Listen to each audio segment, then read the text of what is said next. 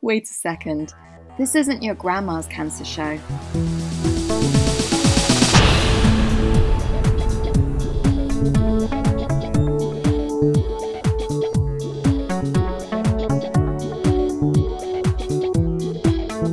Not your grandma's cancer show. Hi, I'm Tatum Durock, and today we are talking about neurodiversity and cancer.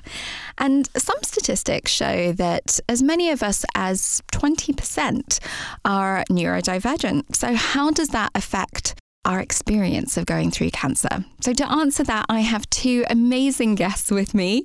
Neil has been on the podcast before and we haven't scared him off. He's back again and he's dyslexic. And that affected how he experienced having a brain tumour in his 20s.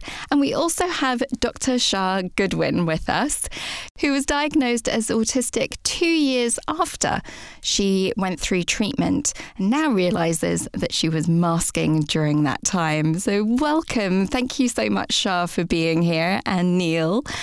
Shah, can I ask, what was going on in your life when you were first diagnosed? So life was pretty hectic for us. Both my husband and I were working full time. So I was working in research within the NHS. So I was in the office 5 days a week when that was such a thing. Also, I'm a mum to two great kids, but they were in two different schools that were 25 minutes drive from each other. So we had quite a lot of logistical planning that we had to get through on a day-to-day. And to make sure we didn't have any help with any of our childcare. We have no family nearby, so we worked out how to do it and plan it, and it was fine as long as nothing went wrong. I was also writing at my PhD in the evenings and at weekends. It was a part-time PhD. I'd spent many years writing, and I was many years working on it, but I was finally in the write-up stage. My Viva had been booked. And we just moved house, so I was busy decorating and excited about the future, and that was all right. And then I was diagnosed with cancer back in November 2019. Wow. I mean, your life was so, one, jam-packed, but also what I hear in there is sort of teetering on the edge of, everything planned and organised, but also like if something goes wrong, there wasn't a lot of bandwidth. Absolutely. If the car broke down, then that was like literally like, okay, right, what do we do? Email, phone calls from my husband going to go, right, you go there, I'll be here, we'll go this way, I'll do this first, I'll pick them up first, then pick them up, we'll call the school and all that. It was a bit of a nightmare, but we managed it and it worked fine. But yeah, cancer didn't really help matters much. It does. It throws everything up in the air. And so for you described masking during treatment. Can you tell me a little bit about what that was like for you? Yeah, so masking is usually a kind of a learnt way of being sort of less you, like less autistic, to be more okay with, to make other people more comfortable being around you and therefore a bit more accepting of you. I learned to do this from quite an early age as a sort of survival technique. So I would learn responses to questions that were deemed more appropriate by many people, and I learned what not to say. And whilst now I'm learning to unmask and do the opposite, and it's still very much a work in progress. But when I was diagnosed with breast cancer, I didn't know I was autistic at the time. Looking back at, when I was going through it, I felt I couldn't understand why a lot of people didn't struggle with the things that I was struggling with. But I worked in research in the NHS. I loved being around hospitals, loved hospital dramas. ER is one of my favourite TV shows. Watched the whole 15 series, made my husband watch it with me not long ago. Some things have not aged well, but it's still a great watch. So I thought I would be okay. I thought I'd be fine. I thought when I first went in for my initial, when I had to go in to get the checks, so, the mammogram, biopsy and ultrasound, I was like, it's fine. I know the hospital. I know what I'm doing. It's great. I can do this. But when I then realised early on when I was actually at the diagnostic appointment that I needed to learn to kind of dissociate in order to get through it. I basically could not allow myself to feel. I knew that if I allowed myself to feel, I would cry, and I didn't know if I could stop. So it was kind of became a process of like, I would put my barriers up, put this mask on throughout all my appointments, and I would push my feelings to like the darkest depths of my mind and just not feel so I could get through them. And I would do this time and time again for every appointment I had. But I was the model patient to healthcare professionals there. So if they sort of said to me, you need to have this procedure done, I'd be like, yep, okay. And then if they say, you need to go and have this done now, I'd be like, right, okay, now. But my head would be swimming with questions, with worries, with concerns. But I just was like, don't feel, push it aside. And I just kept doing that all the way through my treatment until after active treatment finished, I broke. I think it's the best way of describing it. Everything I've been pushing away came flooding back. And I was exhausted, tried to process it all. And that was just as lockdown hit. Oh, wow. You know, that's really powerful, the way that you've described that. And on the one hand, hearing it, that kind of stoic, not feeling, going through, pushing things away, you know, you can really see how that can help you take one step after the other, like into those appointments that you don't want to be there. Every part of you is, you know, sort of screaming on the inside. But that comes at such a cost. Yeah, absolutely. It was even just trying to process the appointments themselves. I found it really hard to just understand what I was being told. And so it was just kind of just take the information as much as I could. I'll deal with it later, which a lot of it was, well, I'll just deal with this later.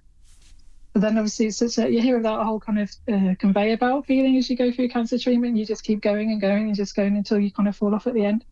And that's exactly what I did. I fell off. And then it was suddenly kind of that realisation and the time to start processing it all, that it all just was very difficult to do. Can you take me to that moment of realising that things had broken, that coping strategy was no longer working for you? Yeah, it was at a time where it was quite difficult. So lockdown had just started, so my kids were at home being homeschooled. My husband was on furlough, and I was no longer needing to attend any more appointments. And at that point, it kind of made me feel like my recovery was, I had an audience to it, so that they were watching me go through this. But I couldn't escape it either, because I couldn't go anywhere. All the things that you would potentially normally be able to access, I just wasn't able to do. I couldn't even just go out and go for a walk by myself or go for a drive or anything like that. It was just being it was kind of very confronting of just having to just deal with it and my mind.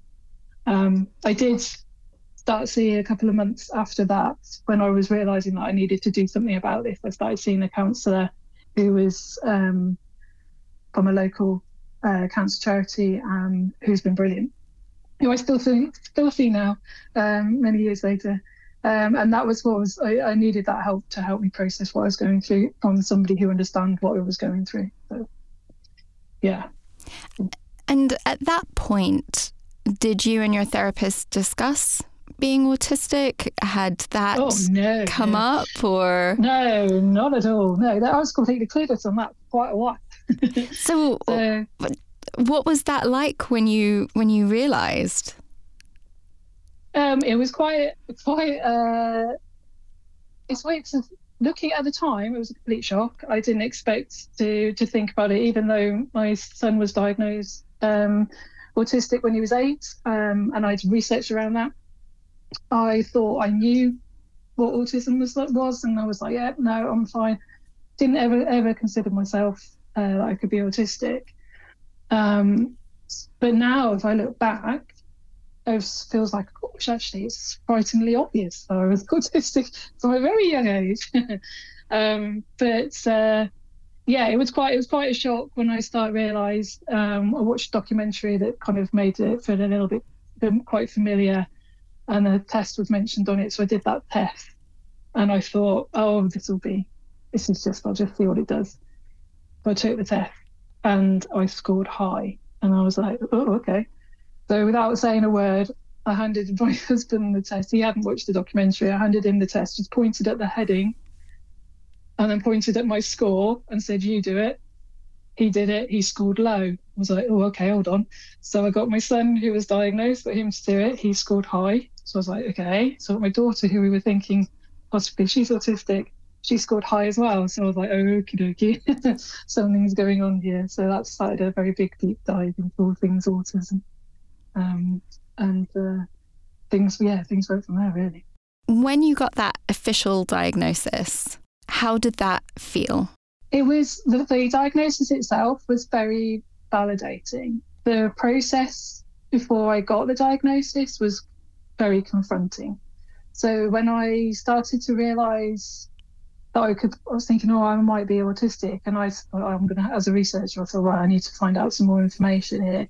So I would read about a lot of other social media posts from other autistic people, and was reading books written by late diagnosed autistic people. And I was reading paragraphs thinking, oh my goodness, you've written this about me, but you've never met me. And I would have to put the book down and just be like tears down my face going, how does this even happen? You don't know who I am. And you've just literally written about my life in that paragraph is absolutely me to a T. And so I'd find it I was quite confronting. And then every time I look back, I would be things that happened. I'd be like, oh, that's why I reacted that way for that thing. Oh, okay, now that makes sense. And I mean, to be honest, when I was a kid, I like to put my books into an order. So you'd think, oh yeah, alphabetical, color coded. No, I went for ISBN number. I don't know why that never picked up anything on anyone's radar. Then possibly they might be like very excited when I got a new book and had to reorder it all because it was all done by hand. Amazing. But, yeah. Can I ask you, how old were you when you were diagnosed? So I was diagnosed last year. So last October, so it's just been over a year that I've been confirmed autistic. But I was diagnosed with breast cancer at the age of 40. So yeah, so it's a lot of life of not realising you're autistic to kind of have to go back through. But it's the best experience I can honestly say that I've ever had, is fully becoming to learn who I am, and what I don't have to blame myself for things anymore. I don't have to assume. And I can't for the life of me remember. My memory's shocking at the moment, but I can't for the life remember who said it, but somebody had said that you're a perfectly ordinary autistic person and not a failed neurotypical. And I just thought, oh yeah, no, that's good. I am just perfectly ordinary autistic. I love that. I can see that being so powerful, and that is such a compassionate response, isn't it? Like, we often talk on this podcast about how we can be so hard on ourselves, but that is like such a validating that we're not having to adhere to some other standard. It's really, kind of where we are. We get to make that our own. And I love that, what you said about sort of coming into your own and understanding yourself. I really, really relate to that as well. Now, you're working to expand this knowledge even further. So your project that you're doing at the moment is about autism and breast cancer. Can you tell us a little bit about that? Yeah, absolutely. So I'm the lead researcher and co-investigator on a project called the Autistic Experiences of Breast Cancer Research Project, which is funded by Breast Cancer Now. And I found when I was researching for the proposal that there was such a lack of research about autistic experience. What I did find was that there was, you'd find about the perspectives of healthcare professionals or family or caregivers' perspective, but not for the autistic person themselves. And as autistic people, we're often judged by how people see us, so how our external presentation is without the thought about what's going on the inside, our internal processes of whether that could be cognitive or sensory or trauma related. And with our research project, what we're doing is we want to ask autistic people directly. about their experiences of diagnosis and treatment of breast cancer. So we're doing that by the project split into 4 different parts. The first part is an autoethnography, which is what I'm currently doing, which will be looking at my experience of breast cancer when I didn't know I was autistic. And then we're going to be doing some interviews with autistic people who have had a diagnosis of breast cancer and subsequent treatment, and find out what worked well and what didn't, and if there was any solutions or what could be done to make it better. Then we'll be doing a survey, which will be comparing responses from autistic and non-autistic people. And then each part is being informed by the previous findings. And then finally, we bring all that learning together to create guidelines for healthcare professionals to better support autistic patients, and recommendations for autistic people who are currently going through treatment to share with their medical team. And we also have a lived experience advisory group of autistic individuals who have breast cancer diagnosis to co-design important elements of the study and to make sure that we're asking the right questions in the right way. Brilliant. I am so glad that you're doing this work. I think it is so needed. And I know that you're doing it in a specific area, which is breast cancer, yes. But I imagine so much of what you'll learn and discover will be extrapolated out from there, and could potentially help so many people. Can you tell me, what are some of the specific challenges that autistic people face with cancer? So there's been research that has shown that there are many barriers to healthcare generally for autistic people. So if you think about like even the initial GP presentation, so when you need to contact your GP, you have to use the phone. And using the phone is really difficult for a lot of autistic people. Sometimes it's impossible. I know from my own experience that I have delayed contacting the doctor because I had to use the phone, and you just think, oh, I just don't want to, and just put it off. And then you get to the point where you go, well, now I've got more than one thing to ask, and it's can I do 2 things in one appointment? I'm not sure. And then end up thinking, oh, hopefully it'll just get better by itself, those types of things.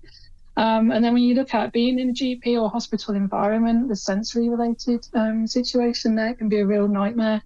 Thinking about the noise, the lighting, smells, the amount of people. For me, lights, bright sunlight is my nemesis. I'm the one in the summer looking forward to winter because it's just too bright. Sunglasses on. I go around the house closing the blinds, going and muttering to myself, it's too bright. But there's thinking about procedures as well. So things like, again, if I think about with breast cancer, you've got mammograms, ultrasounds, biopsies, MRIs, CTs, it goes on, and the sensory complications related to that. And not knowing what's going to happen during appointments, it's really difficult knowing what it's going to feel like, what's it going to be like, how long will it last, the treatment themselves, side effects. And one of the biggest things about cancer is the amount of time and how much interaction you have to have with healthcare professionals, hospitals and GPs.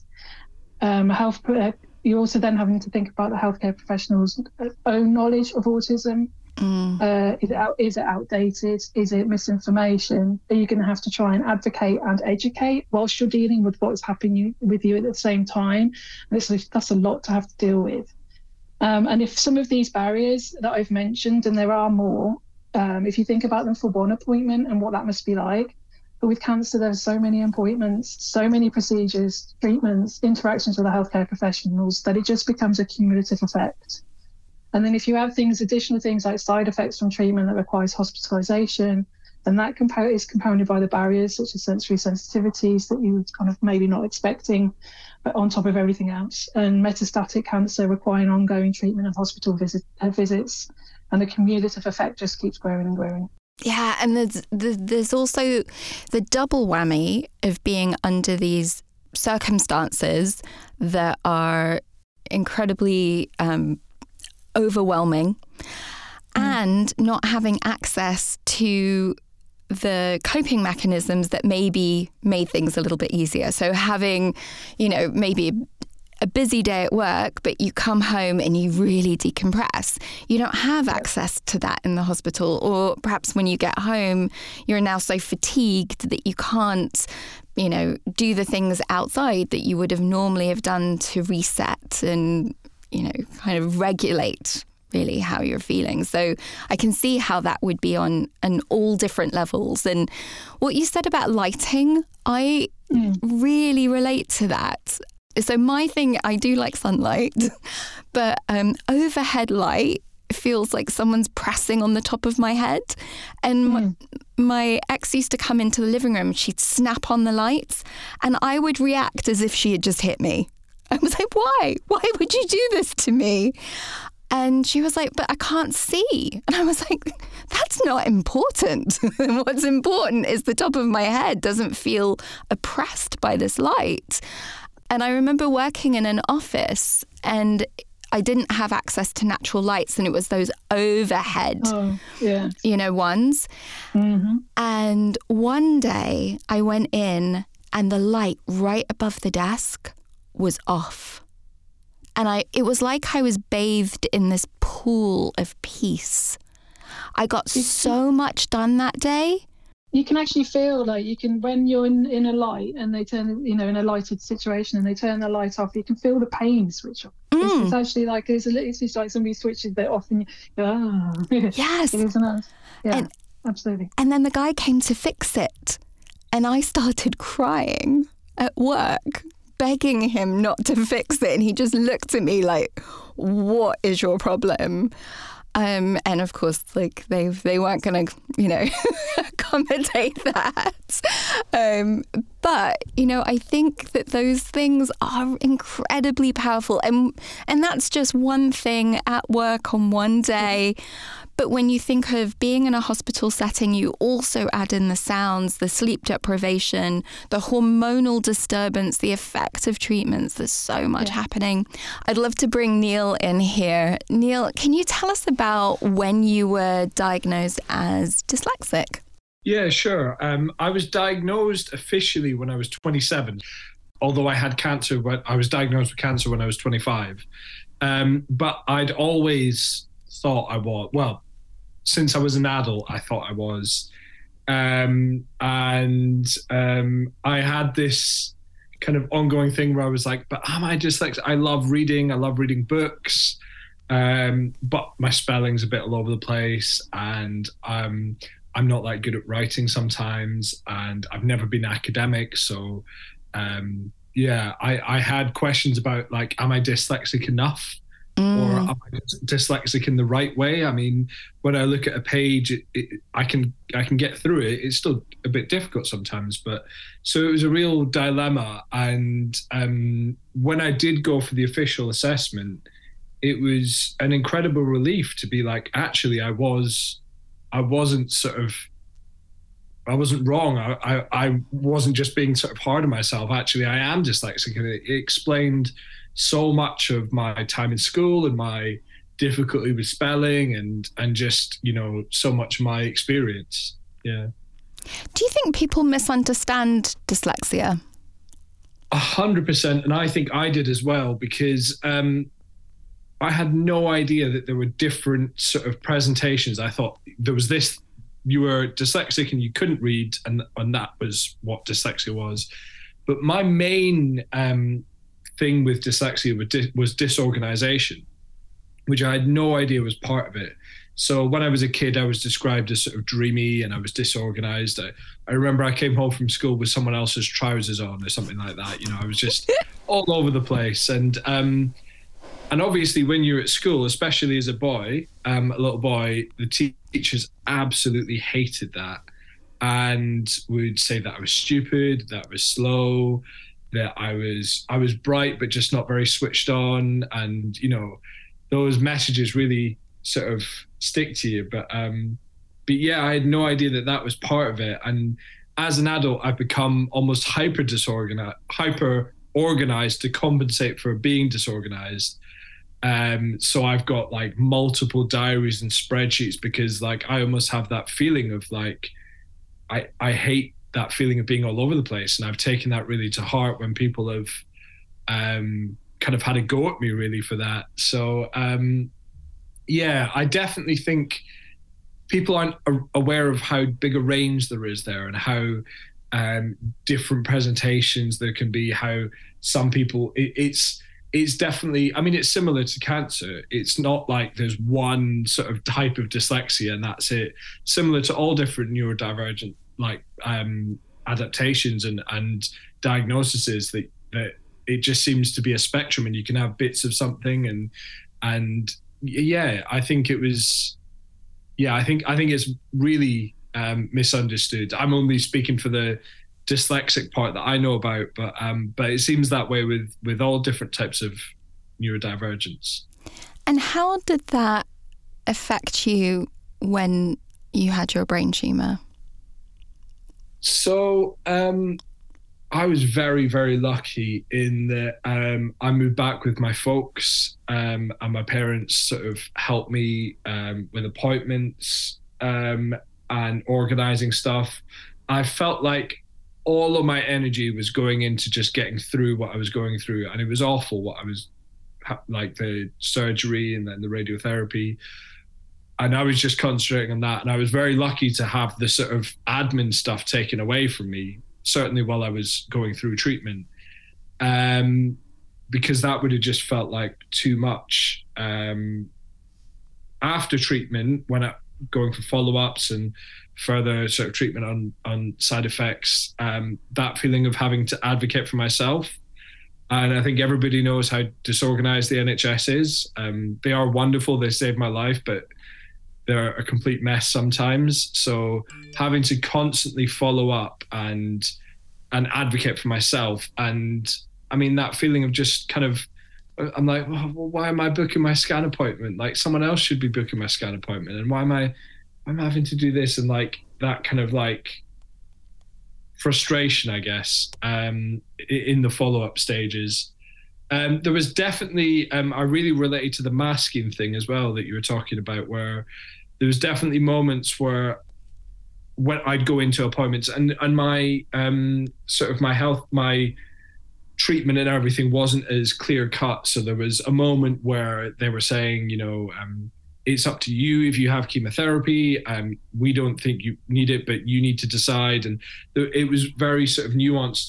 And I'd go into appointments and with my mum, and about half an hour in, my mum would be like, "Can we just stop? Neil, do you understand what's going on?" And I remember this one time really vividly, and I was just like, I don't have a clue. But because of not wanting to seem like I'm stupid or not wanting to seem like I'm not understanding, I was just nodding at all this really medical jargon that, and I'm not a medical person, that I had no idea what they were saying. But because of that, like not wanting to be almost like outed, I was like, oh yeah, cool, yeah, okay, yeah.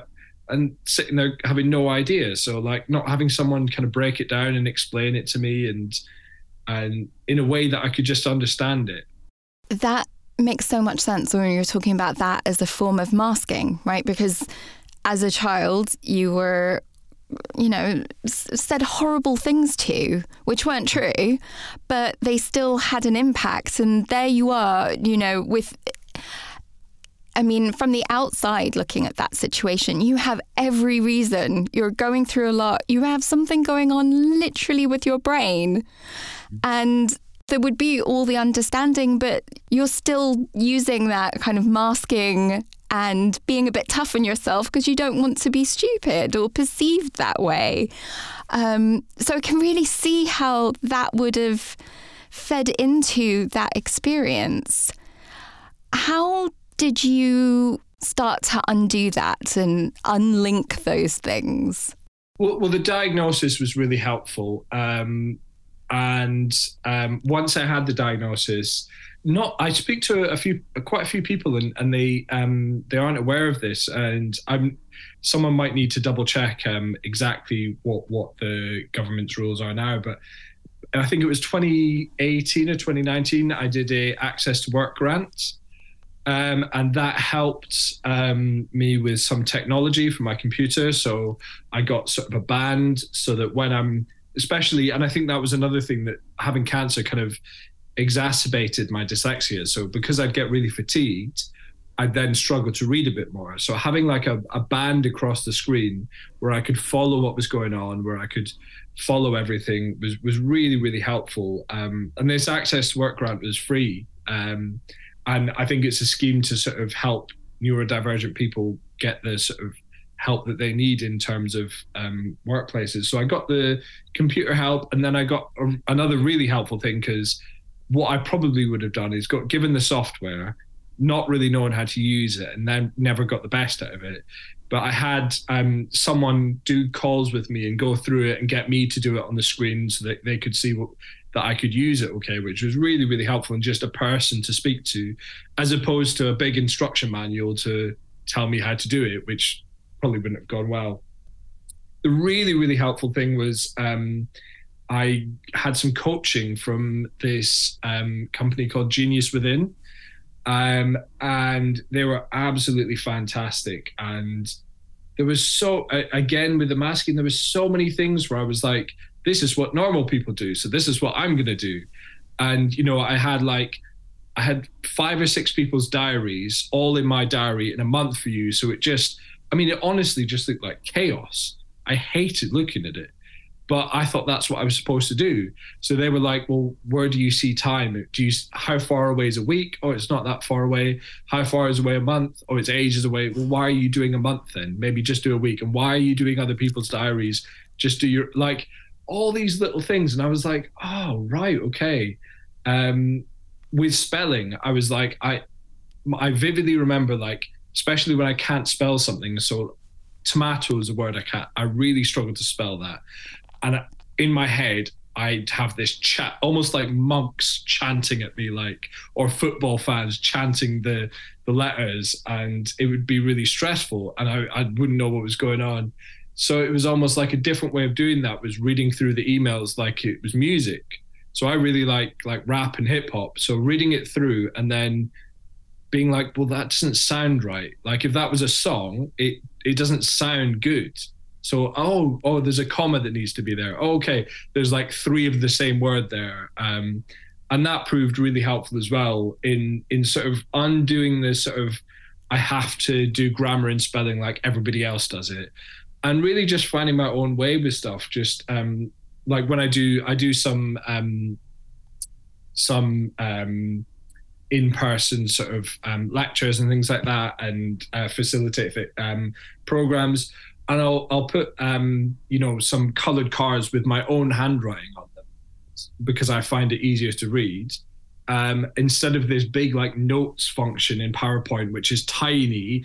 And I thought, well, that's what normal people do. So I'm sitting there going like that and struggling to get myself across as opposed to just having some bullet points that encourage me instead of make me feel like I'm back in that 8-year-old not being able to do it mindset, really. Oh, there's so much in there. I love that. Looking at what you've written and going, okay, if it was a song, if it was a rap song, does it work? Yeah. I can just imagine. And you're right now training to be a therapist.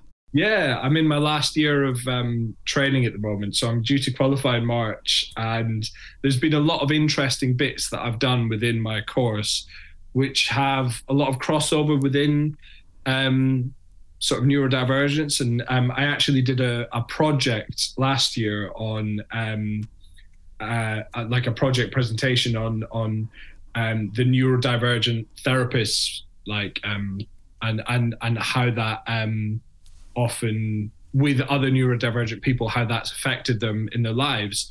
And it was really quite heartbreaking because I remember I did, I had a sample of non-neurodivergent people, and then I put them through a therapy test thing on happiness, really, and confidence and sort of markers like that. And the disparity between the adults who were non-neurodivergent and neurodivergent was just startling. And there was some really, really intelligent, smart people there was someone I spoke to working in government, and they still believe that they're stupid, that they're not very clever, that most people around them are more clever than them, that I spoke to someone with ADHD where they were like, well, everybody is kind of going through life a bit better than me and I'm not, doing as well, and I'm a bit much for people sometimes, all of these. And it was really childlike responses that they'd held on to. And one of the things that was really, really interesting for me when I learned it was one of the modalities I'm learning is called transactional analysis. And one of the theories within that is this life script theory, where between the ages of 3 and 7, we basically write our own life script on what other people are saying to us, but around us as well.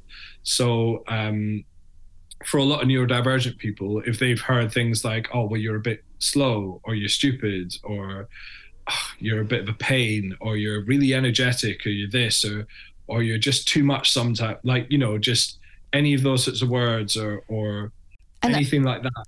I've heard, I don't know how they figured this out, but I've seen it on TikTok, so it must be true. So stating my source there, that, and this was specifically for ADHD, that they think that they have experienced 20,000 times more criticisms than neurotypical. I don't know how they work out the math on that, but I think that feeds into that idea of life script. And, you know, if you are constantly told these things, and I know for myself, it was, what, are you blind? What can't you see? What can't you hear? Shah. Yeah, I was just going to say, well, this is the things that a lot of people talk about, like diagnostic labeling, and whether people should go down a diagnostic route. But all the things you're talking about, there are labels that are associated with neurodivergent people anyway. Being told you're lazy, or you're, you know, stop being so, you know, over the top with things, or why are you behaving like that? There's all these labels that you're giving anyway. So if a diagnostic label can enable you to receive accommodations or reasonable adjustments, which it doesn't always do, but it's just wanted to make the point that, you know, that you are already receiving labels anyway. Yeah, and such powerful and negative ones. Yeah, absolutely. Absolutely. And I really relate to the lazy or self-absorbed, or, you know, just not thinking, not paying attention. So with this life script that gets written at this young age, what happens to that, Neil? I mean, the really sad thing is it's almost like a tattoo across the forehead that only we can see. It's there all the time. Throughout my work with clients, it pops up everywhere. With my own therapy as well, because I have to go through the process of being in therapy for becoming a therapist, which is fantastic as well. But everything is so connected to it, and going through something like cancer, and which I think everybody would agree makes you vulnerable. So all of these things which we probably put in a lockbox about, like, oh, well, I'm a bit of an idiot and I'm not very smart, I'm not very clever, but I'll put that away. And I was working in a bar, so I was like, I don't have to deal with that sort of stuff. It's all human emotions, and that's what I was good at. So I can do that and not do any of this stuff. But then it starts to get unlocked again, and all this comes flooding back. And it's awful. The theory is that once we start to understand those words, bring them into awareness and sort of see them as they are, and understand the sort of trauma that they've caused, we can then do a bit of sort of unpicking and fixing it. But instead of sort of eliminating them, which a lot of people would think would be the answer, just kind of being aware that they're there. And I mean, like I said, with that study that I did, it was for people older than me who really had these core beliefs that were, they really held themselves to, and the confidence was so much lower, and it was really quite heartbreaking. And I really feel it anytime I remember I had a friend whose son, they recently realized was dyslexic, and similar, just the things that were being said, oh, I'm a bit stupid, I'm not very good at it. And I was like, oh God, this little boy. But yeah. I just found out about ADHD and dyspraxia recently, and wow, that put, you know, I was called clumsy and flat-footed. You know, went to physiotherapy as a little kid because I walked funny, and, you know, kind of everything was put down to that. But, you know, it was the lack of attention. That's why I dropped things. And I didn't even know the word dyspraxia existed until this year. When I was talking to a physio about something, and she was like, oh, like, have you heard about this? And I looked it up, and it said extraneous movements such as flapping when running. And I was like, oh, that's why everyone's been laughing at me. Like literally, I'd run for a bus and people would like be cracking up. Went to a hip hop class once, and the teacher was actually doubled over, pointing at me, dying laughing. My coordination, I could do 1, 2, 3. 5, 6, 7, 8 were out the window.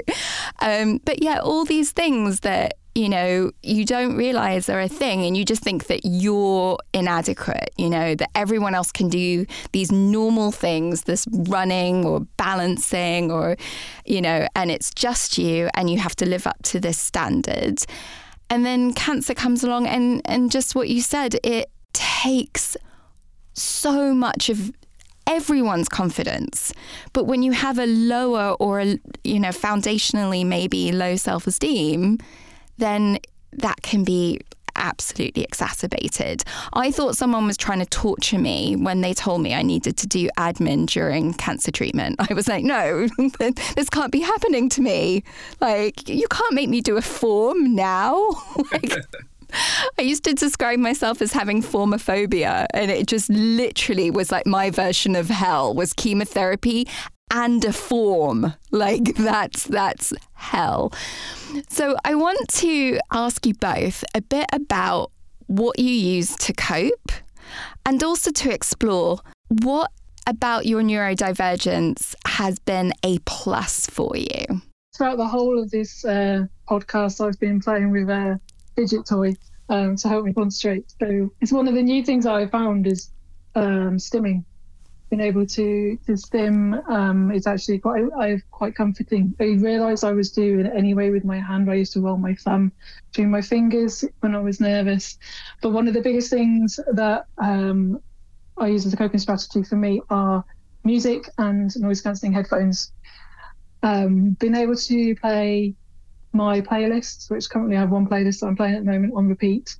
I play it every day. It helps me. I was listening to music before this podcast to try and chill a bit beforehand, and I'll probably listen to music after this to try and decompress. But yeah, for me, absolutely will be music and noise cancelling headphones is the biggest coping technique I use for anything. And knowing that you need those things, then you can bring them into an appointment with you. Then you can have them before and after if it's something, like music. I went to an MRI fairly recently that had like the best headphones and music. Because, normally they're really bad if they have them at all. But I was like, wow, they've really come a long way now.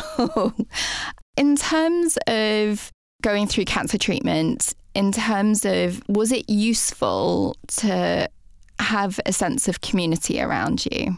For me personally, I didn't know about a lot of I didn't know about Shine until after I had finished treatment. I was quite lonely during my whole experience. I didn't tell a lot of people I had cancer. So it was kind of just having to deal with it. I didn't want to have to deal with other people's emotions when I was trying to work out my own, and my priority was my kids, and that's what I wanted to do, is to make sure that they were there. But since meeting more people who have had cancer diagnosis, it's made a huge difference to be able to not have to explain certain things, or you can have 1 minute where you can be talking quite seriously about treatment, and the next minute you'll be laughing about something completely, which is just a random thing, and then you can go back and talk about something. You don't have to explain the things to people who already get it, and I think that's really important. And yeah, something that I didn't have when I was going through treatment, but it's something that I kind of wish I did, but I'm experiencing it more after. Thanks, Shah. And Neil, what's some of the coping mechanisms or things about your neurodivergence that are a positive for you? So I think I mentioned a couple earlier, but I think the overarching theme is really figuring out exactly what works for you. I think, like I was saying earlier, there's so many different ways that dyslexia can affect people. And so figuring out even down to the type of color you want. I just ordered all my notebooks and they're all pink. and it just looks better. And like, I think you can be, especially when on my course, I might be writing essays or something. So like going into it, and then you've got a white notebook and it's already starting to stress you out and you can't read stuff and you're already a bit stressed before you even start doing anything. If you can like help yourself going in through that process. So like different colored, figuring out which color might work for you. So different colored notebooks, and then figuring out, oh no, actually, yeah, I'd like my diary to look like this, or my brain works in this way, so I'm going to do this, or like just making everything really personal. So that, because I think, well, my experience of being neurodivergent is you have a real lack of control because you feel like you're doing everything the typical way, or you're having to do everything the typical way. So taking some of that back and just being like, no, like, fuck that, I'm doing that myself. Like, this is what I'm doing for myself. I'm not doing it this way, I'm doing it my way. And that's quite liberating because I certainly had never felt like that before. So, yeah. And I think some of the positives, I never realized until I did this coaching how many skills I have from being dyslexic and from being neurodivergent. I mean, like I wrote a children's book with my partner for her nephew and had these weird and wonderful ideas, and then I drew all the pictures, and I'm quite creative, and like I was like, oh, okay, that's not just who I am, that's also maybe the dyslexia. And certainly with my counseling as well, I can feel that I'm like, well, it makes sense that I've always loved hearing people's stories and talking to people and understanding people, and I've never liked forms, just as you were saying. So I'm like, yeah, actually, when I started this whole process with being diagnosed, I was like, well, what should I do with my life? Well, I'd like to do something that I enjoy but feels meaningful. So like talking to people all day, that sounds great. And not everyone's cup of tea, but it's mine. So yeah, I think that's the real thing that I would say to people is just make it your own and figure things out that support you. I think, like I was saying, you can often have that where you're doing everything a certain way and it's not supportive of you, and you've not started that conversation. And even the first steps of having that conversation, like how am I going to support myself, that's already supporting yourself by thinking. So yeah. And that thing of once you know what you need, then you're in a much better place to be able to ask for it. And I know, Shah, like when we talked before, you gave a thing of actually to know what's coming up. So asking a question of, you know, not just your first day starting chemo where they're like, well, we're going to give you these drugs and turn up on this place, but can you walk me through what I should expect? And that's a very specific walk me through the process of it. That gives a very clear instruction and you have a better vantage point. So that knowing what you need then it means that it's much more likely that you can get there. Sometimes you might even be in a position where they might be able to change the lights. You know, you never know. But if you know that something is really affecting you, being able to articulate that, I think is such a massive part of it. And, you know, we have such a deficit model of looking at things, but actually thinking of our differences as being also like a fountain of strength and adaptability, because we've had to adapt to certain things. So we tend to have like a lot of more resources to adapt again. Shah? With the advocating for yourself, sometimes that can be really difficult. And it's not always easy to be able to do it in the moment. And so that's one of the piece of advice I would give is if you can take somebody with you to help advocate for your needs, or just listen to what you're being told, can help you with processing it later on. And even if that's not necessarily in person, if you're able to do that, like on speakerphone, for example, can help you sort of just to deal with that. And another really big one, I think, is allowing yourself recovery time from each appointment. It's really exhausting going through all of this and giving yourself time to do whatever you need to help to decompress. Definitely. If you have a social battery that's running low because of pain, of treatment, of uncertainty, all those things, then yeah, knowing that you need need to take that time right afterwards. Yeah, absolutely. At Shine, everyone's very welcome. Lots of people in Shine have neurodivergence, and maybe those numbers that we're looking at, 15 to 20%. At our conference, we had a decompression room. A nice quiet space that people could go into at any time during the day and get something to drink and a little snack, and just, be able to regroup.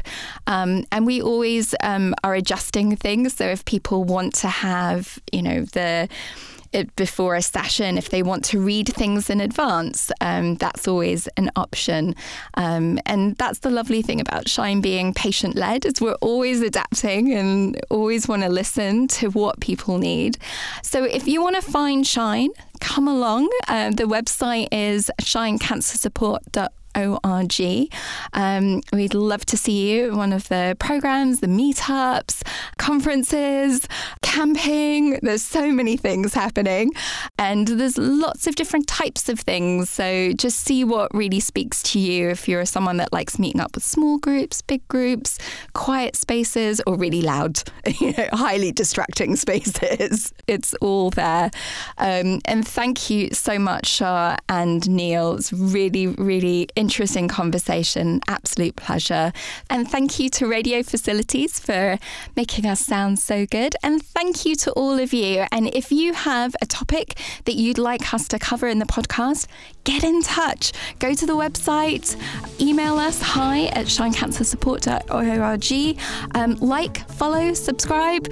We definitely want you to be part of our community. Till next time. Bye. Not Your Grandma's Cancer Show.